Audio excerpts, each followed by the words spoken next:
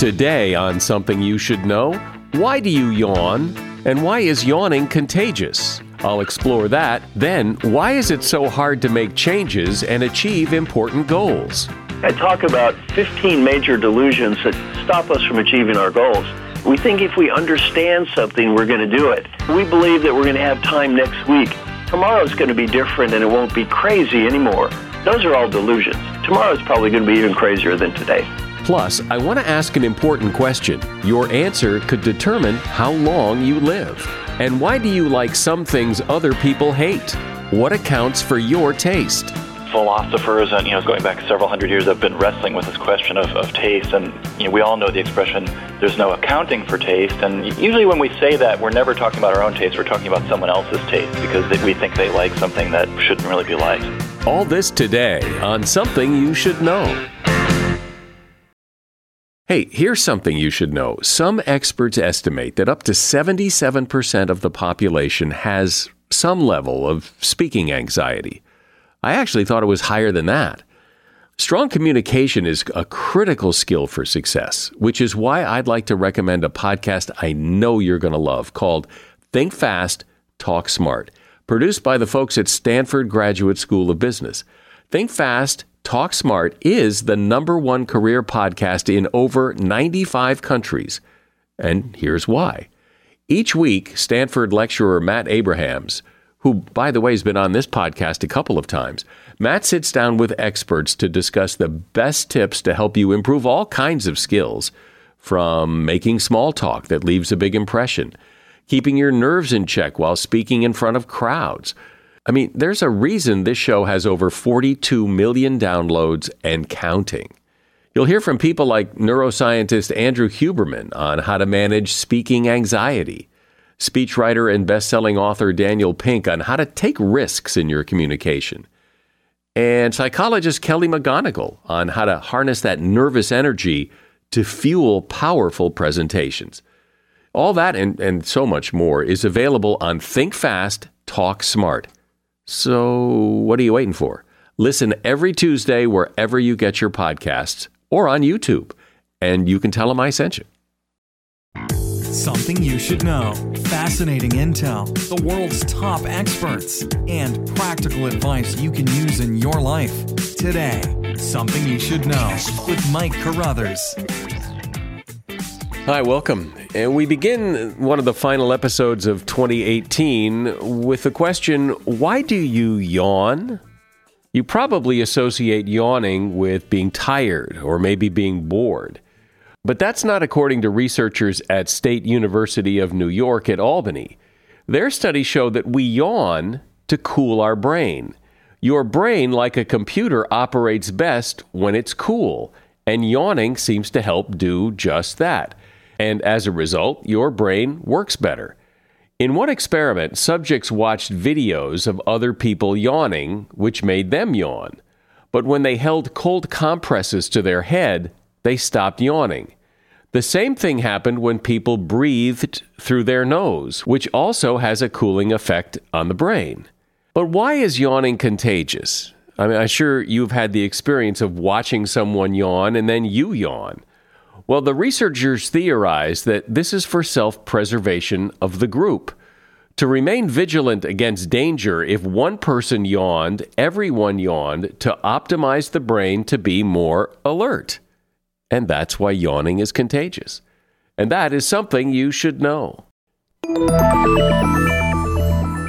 As one year ends and another one begins, people think about making changes, New Year's resolutions kinds of changes. And anyone who's tried to do that knows that it's hard. Change is difficult. And one of the reasons change is so difficult is because things crop up, things happen, things get in the way of your goal. It's what Marshall Goldsmith calls triggers.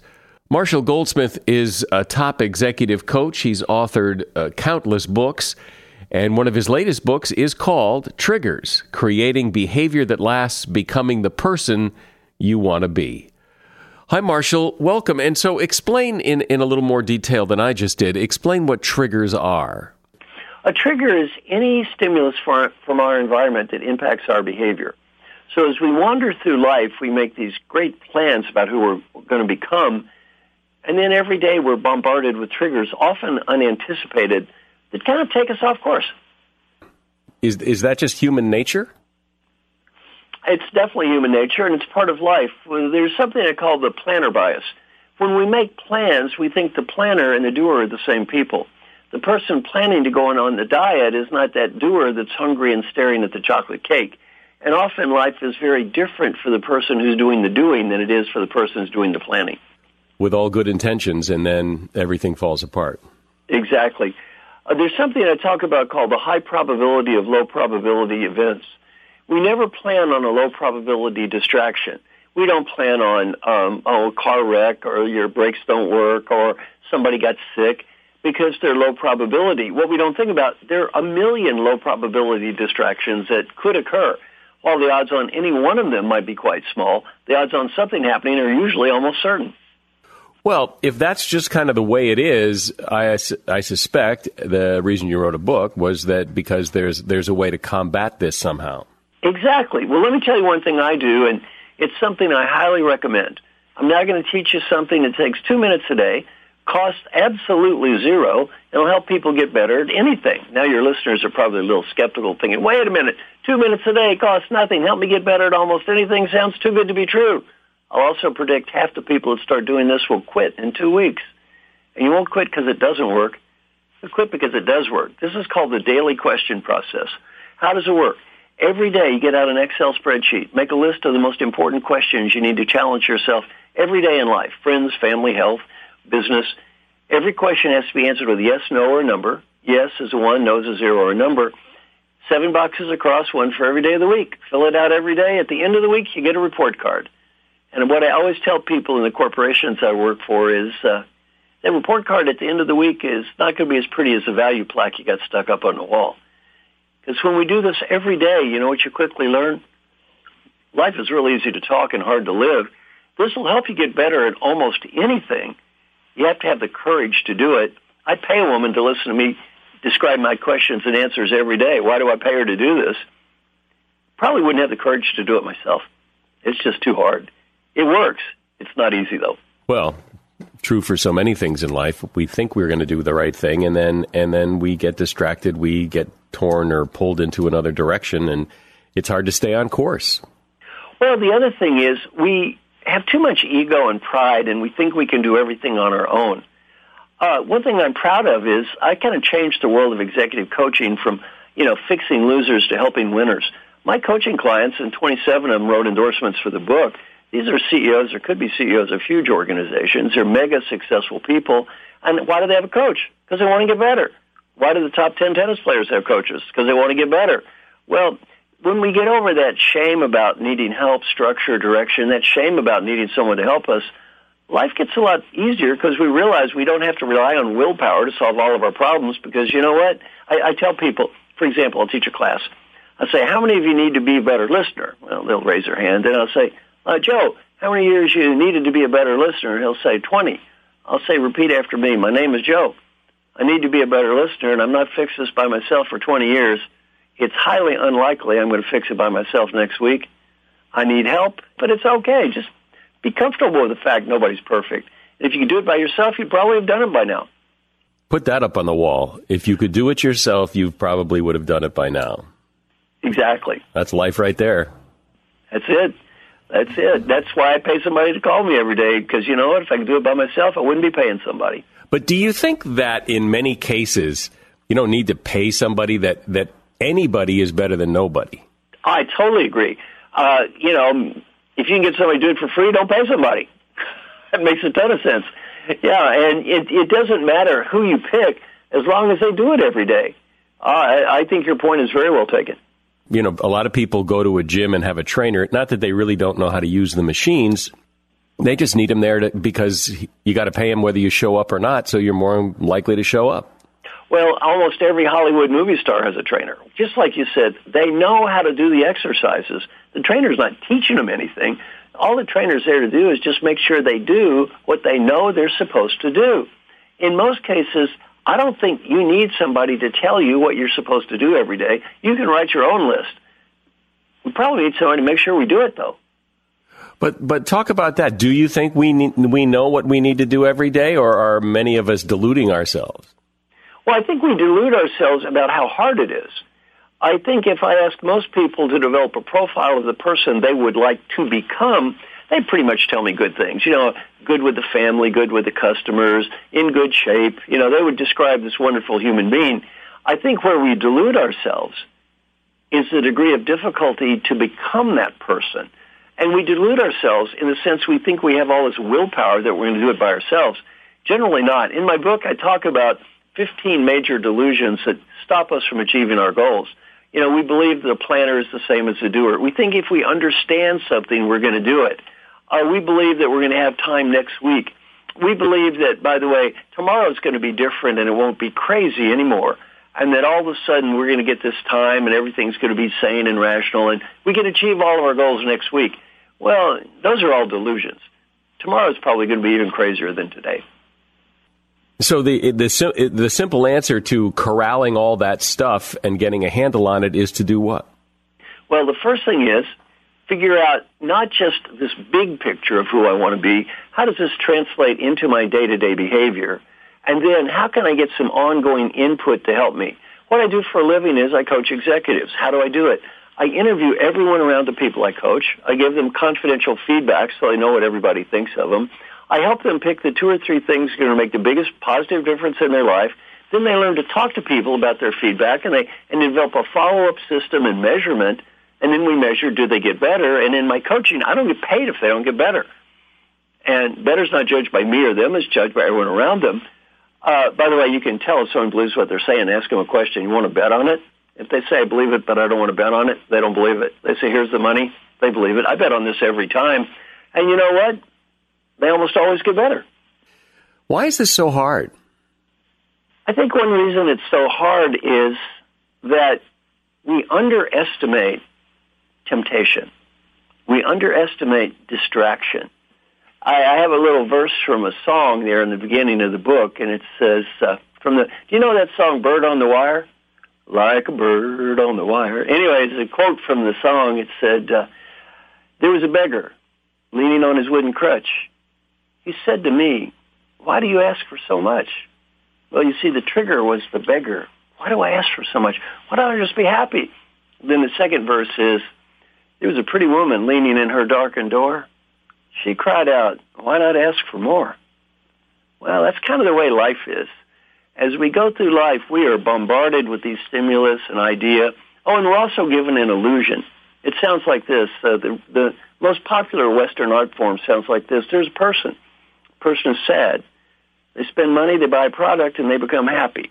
It's called a commercial. I don't know if you've ever seen one of those before, but we see millions of those things every day. So we are constantly barraged with this message of, all I have to do is pay this money or buy this coach or read this book, and all of a sudden life's going to be just fine. Not quite so simple. It's the day-to-day work and discipline. It's basically having the courage to look in the mirror, the humility to admit we need to improve, and the hard part is the discipline to follow up day after day after day and make sure we actually do it. I'm talking with Marshall Goldsmith. He is an executive coach and author of the best-selling book, Triggers. Always find what you love and love what you find at Total Wine & More. With so many great bottles to choose from at the lowest price, it's easy to find your favorite Cabernet or Chardonnay. Or maybe you're more of a whiskey drinker. One of their single-barrel bourbons is sure to please. With a little help from one of their friendly guides, find the perfect bottle that's just right for you. Hosting friends or family and don't have time to shop in-store? No problem. Total Wine & More makes it easy to get everything you need for any occasion with curbside pickup and delivery. But you know what the best thing about shopping at Total Wine & More is? That every bottle comes with the confidence of knowing you just found something amazing. With the lowest prices for over 30 years, find what you love and love what you find. Only at Total Wine & More. Curbside pickup and delivery available in most areas. Visit TotalWine.com to learn more. Spirits not sold in Virginia and North Carolina. Drink responsibly. B21. Just Capital is a nonprofit that tracks which companies are a force for good. Companies like Bank of America, which just earned the Just Capital seal. Bank of America is ranked number 1 for ongoing commitment to their workers with initiatives like Sharing Success, which awarded 97% of their teammates additional compensation, nearly all in stock. This is the program's 7th consecutive year, awarding more than $4.8 billion in total. Visit JustCapital.com to learn how a just business is a better business. Furnished by Just Capital. You know, it makes you wonder. People are so interested in self-improvement. I mean, how many books and seminars and all this kind of self-improvement material that's available for people, because clearly the desire is there, but the follow-through isn't. People want to change, but they have trouble change. Why is it so hard? Well, I'm one of the few teachers you've ever met that's actually measured that people go to my courses, do they do what I teach, and do they get better? And, you know, the people who do this stuff get better. Not surprisingly, people who do absolutely nothing, well, I have good news, they don't get worse. They just don't get any better. They stay the same. Well, you know, if you don't have ongoing measurement, discipline, follow-up, you don't have ongoing help, some ongoing structure, some ongoing direction, you're not going to get better because you read a book. And what do I tell my coaching clients? You're not going to get better because you have a coach. If you get better, it's not about me, it's about you. I mean, I can give you ideas, but you're the one that's got to do it. You know, Arnold Schwarzenegger got a great quote. He said, nobody got muscles by watching me lift weights. Well, the key is not understanding the theory of weightlifting. You got to lift the weights. When my book, What Got You Here Won't Get You There, was the number 1 best-selling business book in the United States, the number 1 best-selling diet book sold 10 times as many copies. Americans get fatter and fatter and fatter while purchasing more and more diet books. If buying diet books would make you thin, Americans would be the thinnest people in the history of the world. Well, you don't lose weight because you buy a diet book. You got to go on a diet. And you got to stick with it. And you got to stick with it. Oh, another delusion is, well, once I get better, that lasts forever. Well, you see that in diets all the time. Once people start looking good, what do they think? I don't have to be on a diet anymore. Well, the bottom line is you got to keep going if you want to get better at something and you want it to be part of your life, you have to make it part of your life, and you have to at least try to do it every day, because if we don't, it's not going to last anyway. Some people, though, seem to handle this kind of naturally. What do they have? Some sort of self-motivation, what is it that makes those people more able to do this? Well, I think, you know, for everybody, it kind of depends on the task. Now, you see some people, and they're good at working out. You think, well, why don't they have a problem? Or, I've written 35 books, so you can say, well, that guy's got a lot of self-discipline. He's written 35 books. He has a PhD. But there are parts of my life where I just, like everybody else, suck, right? And everybody I coach, I mean, they've got you don't become a CEO of a multi-billion-dollar company if you don't have self-discipline. They've got a lot of self-discipline. On the other hand, that doesn't mean they have self-discipline for everything. So I think the important thing is don't fall into what I call the superstition trap. Somebody behaves this way, they are successful, therefore they're successful because they behave this way. Everyone I coach is mega successful when they behave the way they behave, and every one of them is successful because they do a lot right and a few things that don't make any sense.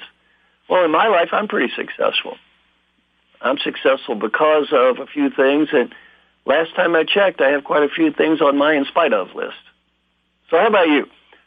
My guess is you're, on the whole, a pretty successful guy, but you probably got a little something on the in spite of list. Oh, yeah, that's quite a list, actually. An impressive list. But do you think that that even though those people who do this pretty well but still have a few things on that list feel just as bad about the things they don't do as the people who have lots of things on the list they don't do? Well, actually, they're often more likely to correct the things that they need to correct than the people that have even more things to improve. You see, some of the greatest leaders I met, why are they great? They keep trying to get better. You know, why are they great? I mean, I'm coaching the CEO of Pfizer, and his feedback is very good. After a while, I said, I'm not sure you need me as a coach. He said, no, I want you to keep working with me. I said, why? He said, number one, I can always get better. And number two, though, I want everybody else to get better. And as a leader, I want them to see that I'm trying to improve. And that I'm not better than them or talking down to them. I'm just like them. Well, to me, if you want other people to try to get better, let them watch you try to get better. Don't give them sermons about the value of trying to get better. And I think we can all improve. Ironically, the answer to that question is, in many cases, I'm like all educators. The people I coach that want help the most are often the ones that need it the least. And the people that need help the most are usually the ones that want it the least. Right. So you're preaching to the choir, really. Well, kind of. I'm preaching to people that are already good who are trying to get better, not disasters who don't want to get better. And if you look at this school, right, which parents tend to show up? Usually the kid that's making all A's, their parent's there for the parent meeting. The kid that's flunking out, their parent doesn't show up. So there's kind of a, negative correlation between the attention the kid gets and how much they need that attention. That's definitely true in my life. And it's true, by the way, not just to me. It's true in almost any educational person's life. But is it ever enough? Do you ever go, you know what? I did it and done. And that's it? Well, I think you can do two things at once. One, you could try to get better all the time, and two, still be happy with who you are. I always have a case study I use. I say, imagine you're 95 years old and you're on your deathbed and you're just getting ready to die. What advice would the old you have for the you that's here now? And some friends of mine ask old people that question. The number one answer is be happy now. Not next week, not next month, not next year. Be happy now. And I think it's infinitely possible to be very happy with who you are and what you do and still work at trying to get better. The leaders I've worked with, who I think, the two greatest ones I've worked with are Alan Mulally, who just retired as the CEO of Ford. He was ranked in Fortune magazine last year as the third greatest leader in the world behind the Pope and Angela Merkel. Frances Hesselbein, who I had dinner with last night, was the CEO of the Girl Scouts. Peter Drucker said the greatest leader he's ever met. She's also ranked as one of the top 50 leaders in the world last year, and she's 99 years old. Well, I've known both of these people for years, and, they're always happy and upbeat and positive, and they're also always trying to get better. Well, great. That's some good advice to go into 2019 with. Marshall Goldsmith has been my guest. He's author of the book Triggers, Creating Behavior That Lasts and Becoming the Person You Want to Be. There's a link to his book in the show notes. Thanks, Marshall. What companies would you want to work for?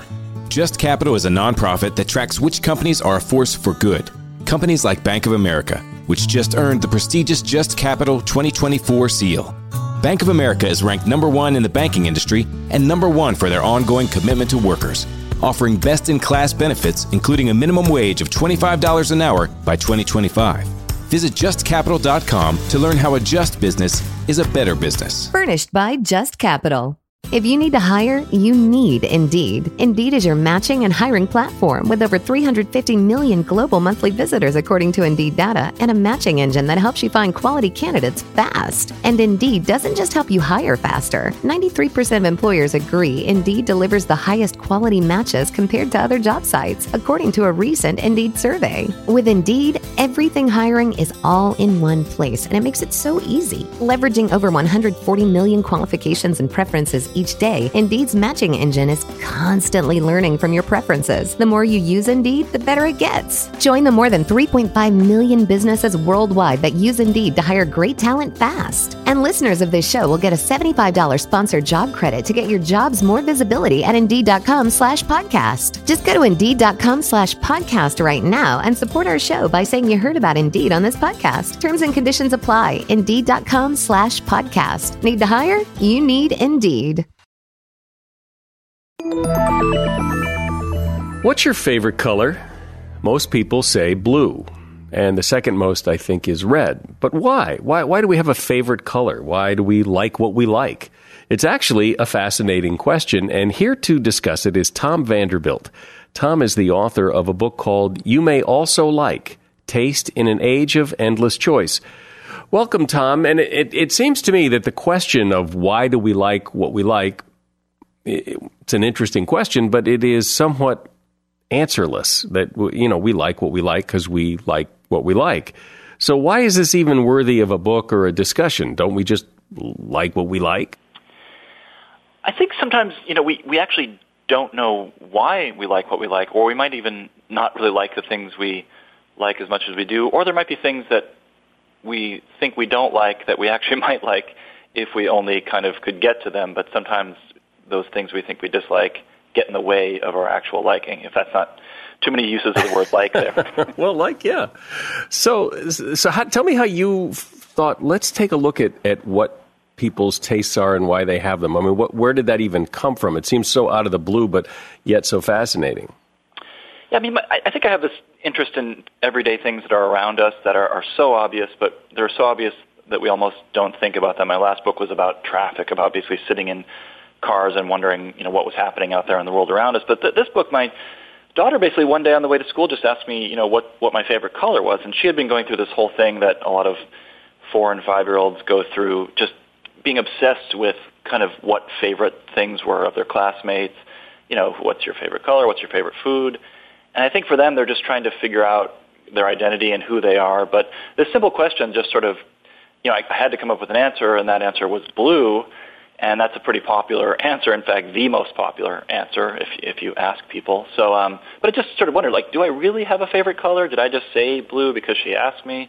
And I started to wonder about all sorts of other things in the world out there: music, food, movies, art, and things that nowadays you're asked to kind of express your opinion in all kinds of ways, from Facebook pages onward. But so that's simple question from a 4-year-old kind of set me off on this path. Yeah, well, if someone were to ask me what my favorite color is, I would probably say blue too, as I guess most people do. But I don't know that it's really my favorite. I mean, I like all the color. I don't have any big allegiance to blue. I mean, what often happens, there's something called availability bias that psychologists talk about. Sometimes the thing that's most obvious in our minds is the thing that springs to mind when we're asked a question like that. So, but this kind of ties into what one theory is to why we might like the color blue the most, which is that it's been called the ecological valence theory, and that's just a fancy way of saying basically we like the colors most of the things we like the most in the world. And blue, has some pretty good things going for it. You have the sky, water. The images of blue are quite positive. Red is the second most popular, and that that has some good things too. But they've done experiments where if you kind of show people pictures of negative red things like wounds with blood, people's liking for red will go down slightly. And you can play with this in all sorts of pretty fun ways, showing Republicans blue, Democrats red, and especially if you're on election day, those likes and dislikes will go up for each of those colors. So when somebody likes, say, a movie or a book or a TV show and somebody else doesn't, what's going on there? What is it? I mean, objectively, you should be able to say this is good and this is not so good, but we all differ on all these things.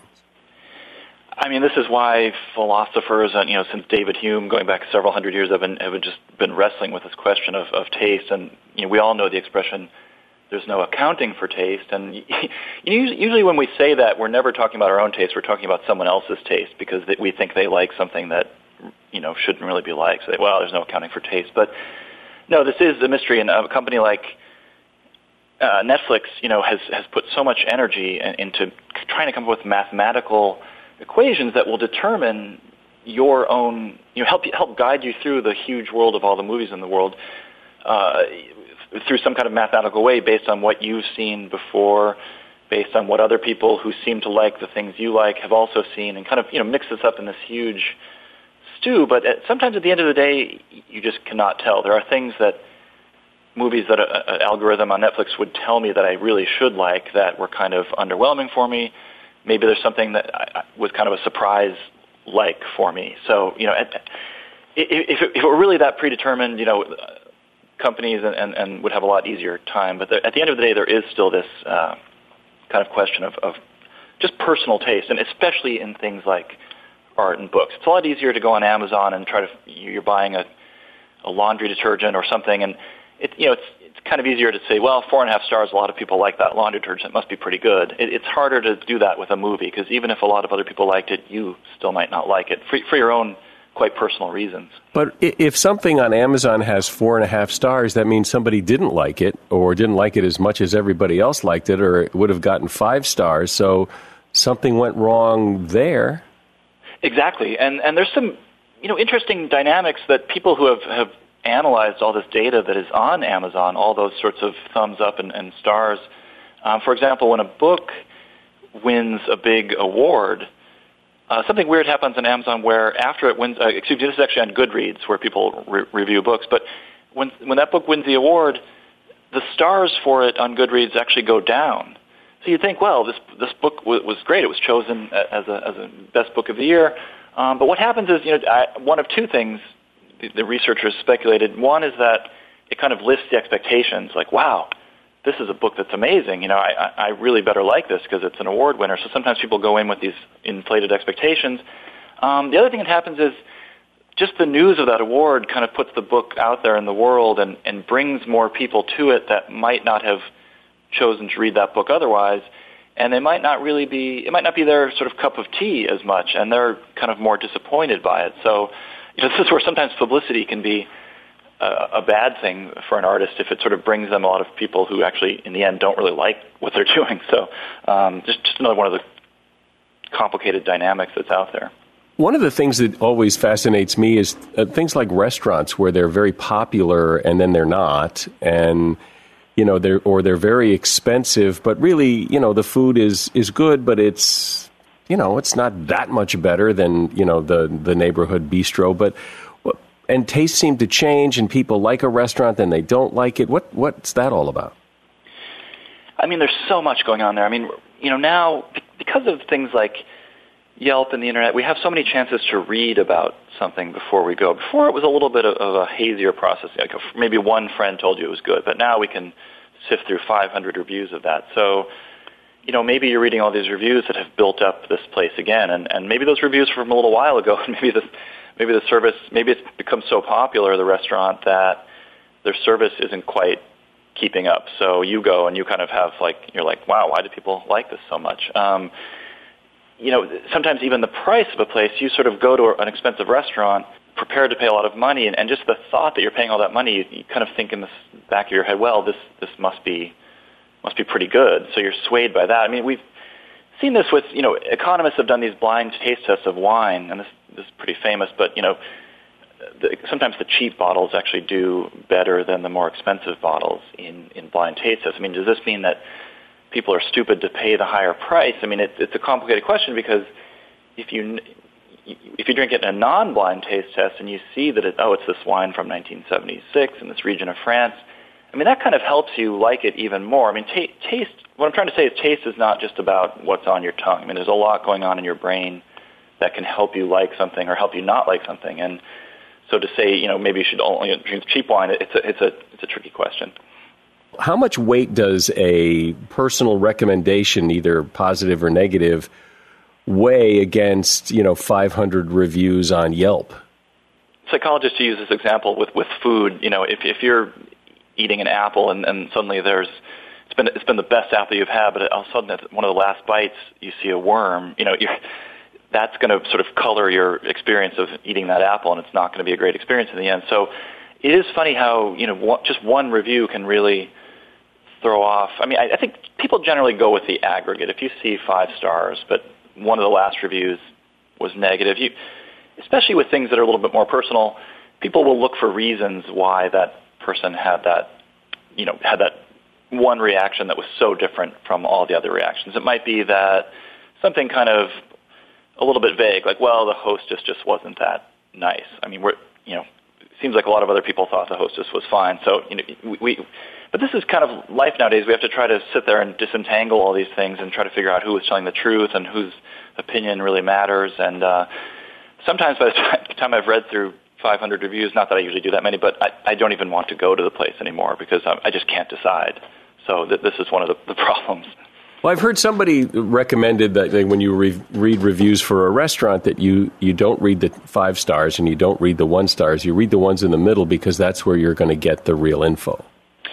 That's a great point. Because, yeah, I mean, clearly often the 1-star people are grinding some kind of axe. The 5-star people might be either their standards are just too kind of easy, or it might, I mean, here's the other problem. It might just be a completely planted review, a fake review. Yelp's own filters reject about 1/4 of all reviews that are posted. So, people trying to prop up their business or drag down another business. And so, yeah, I mean, what you describe is that like 3 to 4, 2 range is kind of where the most honest opinions, I think, are being, and usually most useful, kind of the mixed review. I want to talk about, because it's the title of your book, that whole concept of you may also like, which happens whenever we buy something online. Before we check out, we're given this array of things we might also want to buy before we check out. It must be effective or they wouldn't do it, right? Absolutely, because, I mean, people say, well, you know, an algorithm, a machine can't tell me what my taste is, but all these algorithms are really just math that's using people's past decisions, people that actually in their buying habits work sort of like you. So they're not just, people often think that it's a computer coming up with some, you know, kind of idea on its own. It's not the case at all. So, you know, the thing I discovered is, you know, people are really pretty predictable in their tastes. I mean, you know, if you look at, well, you can go to Google.com, their ad preferences section, and they'll sort of tell you who they think you are based on your browsing history. And it's pretty, you know, it's pretty accurate. There's all sorts of things like this online now. One of my favorites is called What's Your Stereotype? It's something that Spotify does, and you can type in, you know, your listening habits. So they'll actually just automatically generate your listening habits based on what you've been listening to, and they'll give you like a little funny, you know, caricature of who you are. Like mine was called Hipster Barista. So, and they showed this guy in a coffee shop, and that, you know, pretty much was pretty spot on as far as describing me. So, is it your sense that these algorithms and these, you know, you may also likes, are these reflecting tastes, or are these steering tastes? I think both. I mean, I've certainly have been pointed to things that I wouldn't have bought otherwise through that. So, you know, again, in this age of endless choice, it's hard for us to really ever have a sense of everything that's available to us. I mean, the number of new products that are released in any category, books, just to name one, goes up every year. There's now something like 50,000 new books released a year. How would you ever, you know, average American, I think, reads one book a year. So how would you pick that one book out of 50,000? You really need to be pointed to these things. I mean, there are problems. You know, sometimes you get things that are just so widely recommended, they're kind of useless. You have a kid in your house, so you bought a Harry Potter book, and then you kind of get recommended other Harry Potter books. It's not really that surprising of a recommendation. I think where the strength comes out is when it's pulling out things that you may really not have found in another way, and that's where I really try to use it the most.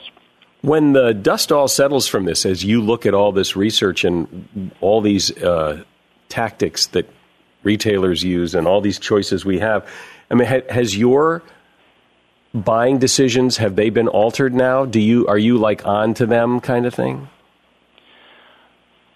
A little bit, I think, but I mean, the real takeaway for me was just basically trying to figure out strategies for ways to like things more and to be happier with the choices I made, because there's just, again, reading these reviews, you can sort of buy something and then suddenly you read a negative review and, oh, you're like, did I make the wrong choice? But trying to find a hotel, spending an hour looking through things. So I've just been trying. I mean, one of the best pieces of advice I got was from a judge at the Great American Beer Festival. It's a big craft beer festival where they sample hundreds of beers. So I asked them, you know, you guys know the entire world of beer. There's hundreds of beers out there. How do you ever figure out what you're going to drink, what you're really going to like drinking, what you're going to enjoy the most? And one judge said, well, people ask me all the time, what's your favorite beer? And he said, you know, I don't have a favorite beer. It's the beer that happens to be in my hand at the moment, because that's what sounded good to me.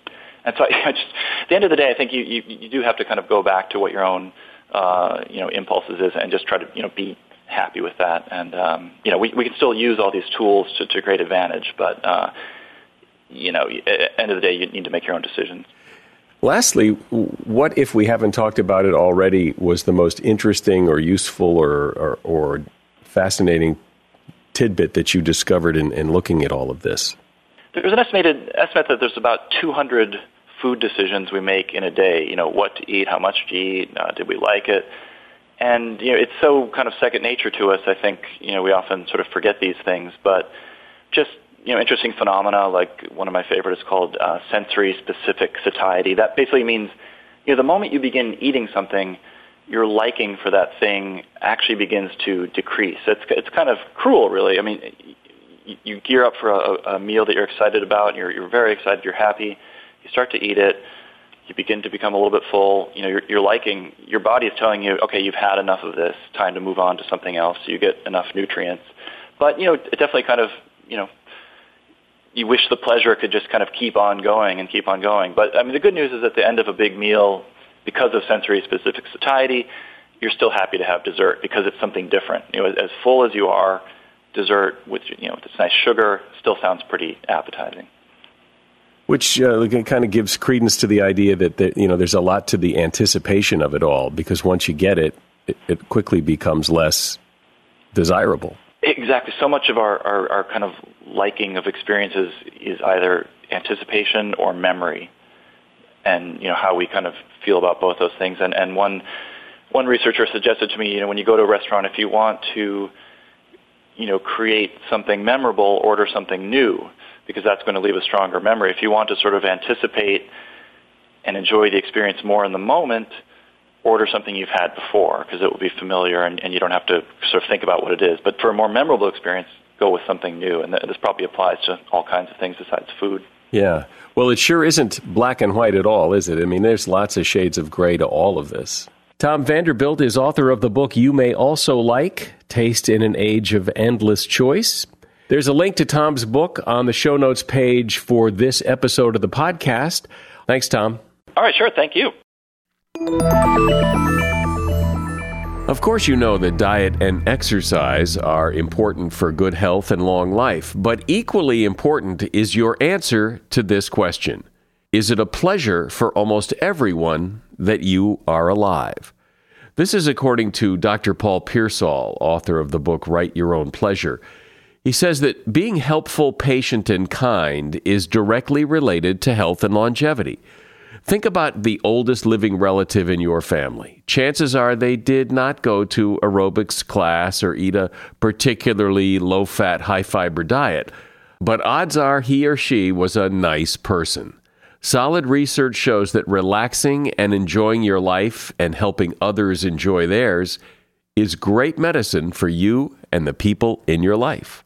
And that is something you should know. That's the podcast today. I'm Mike Carruthers. Thanks for listening to Something You Should Know. No matter what moves you made last year, TurboTax experts make them count. Did you maybe buy a second property to rent out? That's a move. Did you go back to school to get your degree? That too is a move, a smart move. Did you commute to work across state lines? You see, that's a move. Did you relocate for a fresh start? Well, that's the definition of a move. Maybe you moved into a houseboat instead of a house. Or perhaps you crushed it in the stock market in 2023. TurboTax experts make all your moves count, getting you every credit and deduction you deserve, filing with 100% accuracy, and getting your max refund guaranteed. Switch to TurboTax, make your moves, and they will make them count. See guarantee details at turbotax.com/guarantees. Experts only available with TurboTax Live. Movies, TV shows, books, podcasts, and more. It's What Women Binge with Melissa Joan Hart and her friend Amanda Lee. We have Lauren Bosworth with us. Yay! The Hills. So what is your number one question from fans? The primary question I still get asked was, "What is it real?" In 2024, to me, is a surprising question to get because I feel like everybody has been through the reality TV gauntlet at this point. What Women Binge, wherever you listen.